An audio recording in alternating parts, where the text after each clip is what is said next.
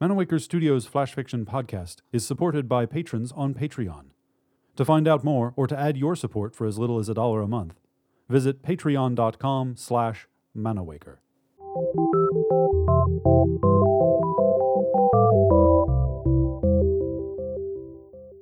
Welcome to Manawaker Studios Flash Fiction Podcast. I'm CB Droege. This week, The Promised Land by Lee F. Patrick.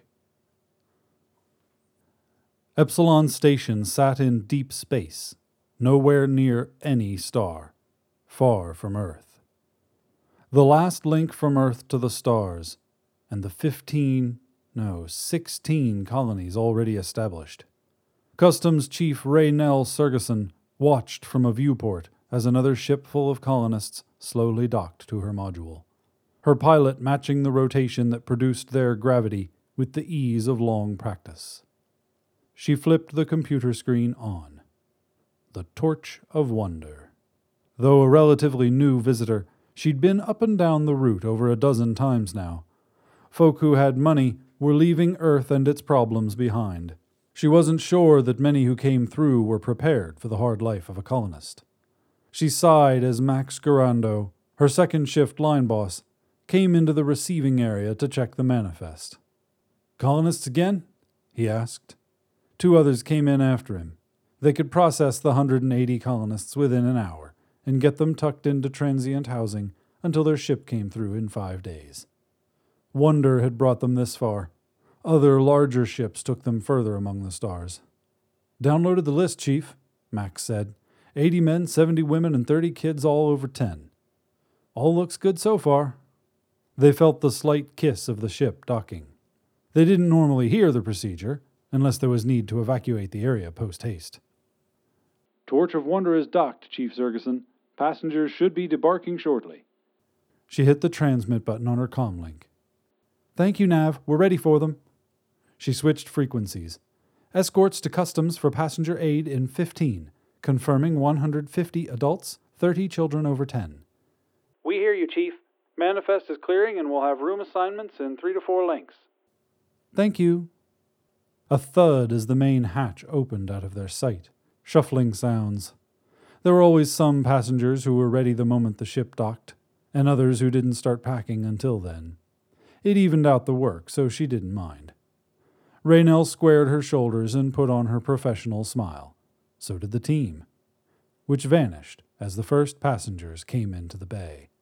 3 men, all looking like Elvis Presley. 3 different looks. 3 women, looking like his daughter at various ages. Other Elvises followed them. "Why me?" Raynell thought. "Those other stations could have warned us this was coming." "Welcome to Epsilon Station," she managed to say without missing a beat. "Please have your passports and colony documentation ready. Form 3 lines, 1 for each station. Families should stay together to cut down on confusion." There would be plenty of that today. The first Elvis through Max's station had his old and new identity documents, along with full biometric data and pictures of his tattoos, none of which were of Elvis. He showed the pictures and the reality to Max, who signed off on him since Raynell didn't object. His wife also had the same sort of data. "Been planning this for years," he said.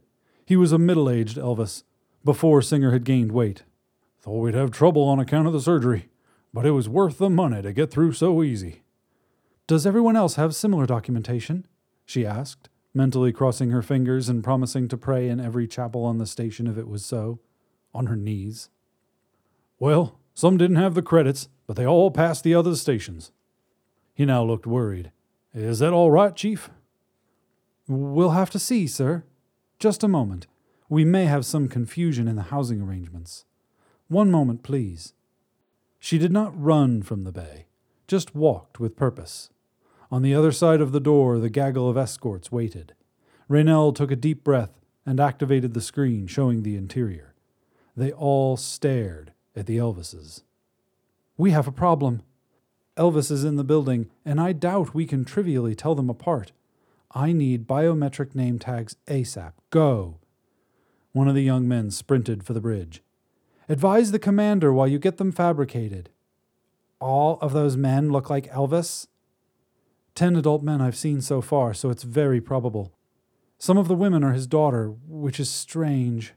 Kids are just kids. For now, just take them to their quarters.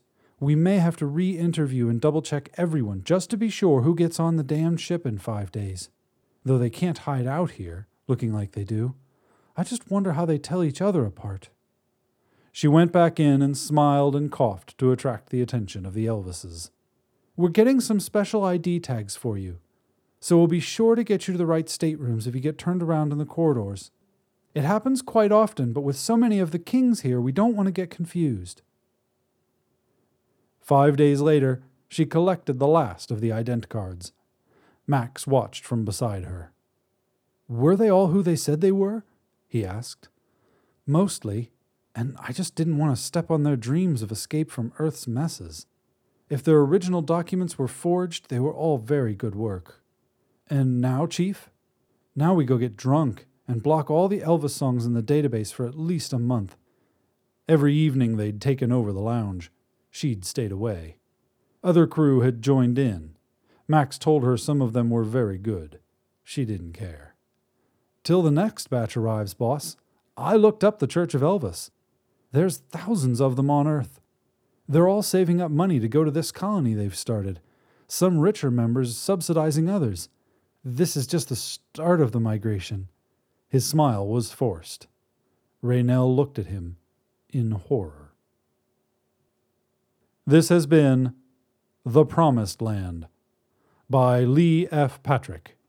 For more information about Manawaker Studios' other projects, including books and games, visit manawaker.com, which is also where you should go to learn more about the authors featured on this podcast or to get details about submitting a story.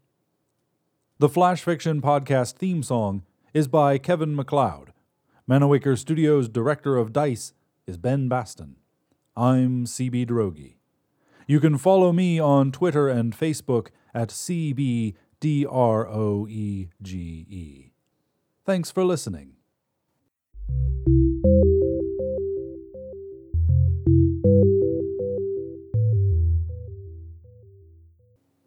On the next installment of Manawaker Studios' Flash Fiction Podcast, it had been a long time since any food appeared.